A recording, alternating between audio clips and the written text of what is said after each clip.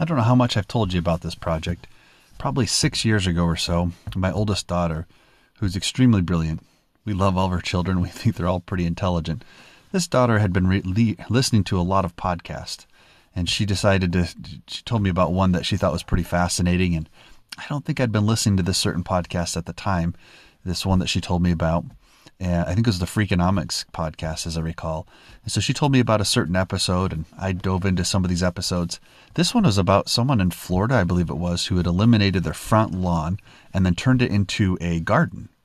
And so they explained how they no longer needed a lawnmower. They didn't need watering for the lawn. They, of course, needed it for the garden. But they talked about the numerous financial benefits to doing this, as well as, of course, good for the environment and da-da-da-da-da. But as I listened, I thought at first, maybe a little bit like you, that's kind of weird. But, my daughter had suggested it, and I try to be open-minded, learning what my kids learn and seeing what they like and just kind of getting involved and not just saying, well, that's their thing. I want to learn from them, and hopefully that goes both ways. But nevertheless, it's just the right thing to do, I believe, to learn from all people, especially our own children, our family members. So this episode really just got me thinking. And over the years, I talked to my wife, and we planted a little bit bigger gardens, or we tried to do different things, and we would do a little xeriscaping or different ideas. And then we ended up getting bold. About a year ago or so, we decided that we were going to completely do what this gentleman had talked about in Florida, I believe it was. We were going to take out our front lawn and use the watering, to hundreds of dollars a year in watering and the weeding and all that, put our time and money into gardens in our front lawn, but also our front area, I should say, because it's no longer a lawn. So we ended up working out this project. The way we did it, I think, is instructive of what we can do to be able to be frugal and wise in our finances. My wife and I, for months, we'd talk occasionally. We didn't plan every day. We have other things to do that are much more important, like raising a family. But we talked about and strategized. We plotted it out. We watched some videos on it, but we looked at what we were going to do to repurpose our front lawn. We drew out where we're going to have each of the garden beds, how we're going to have walkways, where there would be cement or trees, where there would be everything that we wanted our front lawn. And we went through many iterations.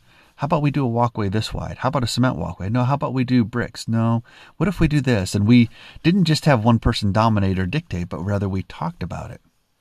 We had professionals give us their ideas, and then other friends or relatives that had put something similar in their yards, front, back, lawns, whatever.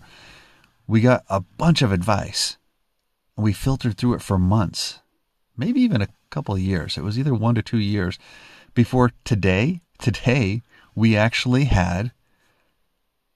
we implemented. We had a gentleman that we had planned a couple months back where he would come in with a skid steer. And we priced that out, by the way, too. We looked at multiple options for it.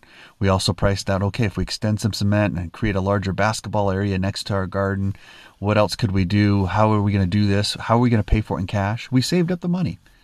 We put the money towards it. We actually paid in cash when the gentleman came with the skid steer. We paid after he completed the job. Have you noticed this in the news lately? Many, many people have not finished jobs for people that they've contracted with.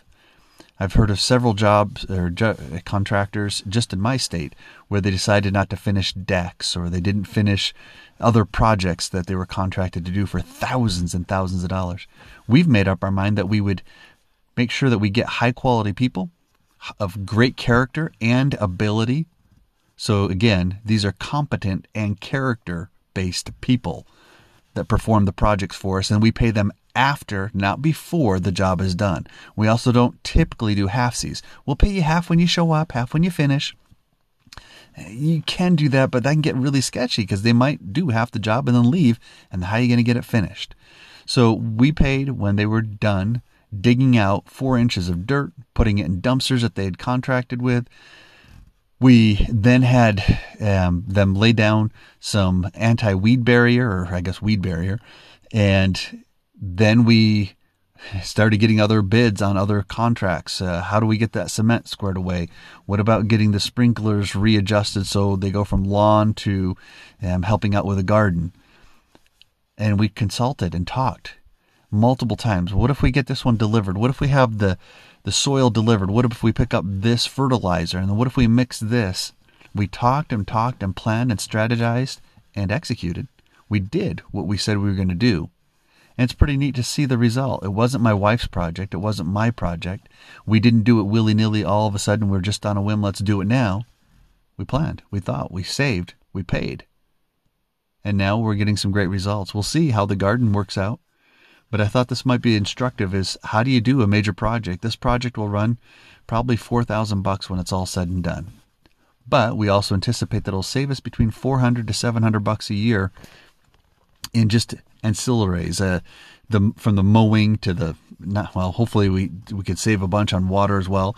It'll lower, I guess not saving as much, it'll probably lower our food bill a few $100 is what we'd anticipate. We'll see how that works out. But for us, it was making sure that we don't have to keep buying weed killers for the front lawn, that we don't have to keep spending hours and hours of our time weeding or having our kids out in the front lawn weeding the lawn. We might still need to weed some garden area and such.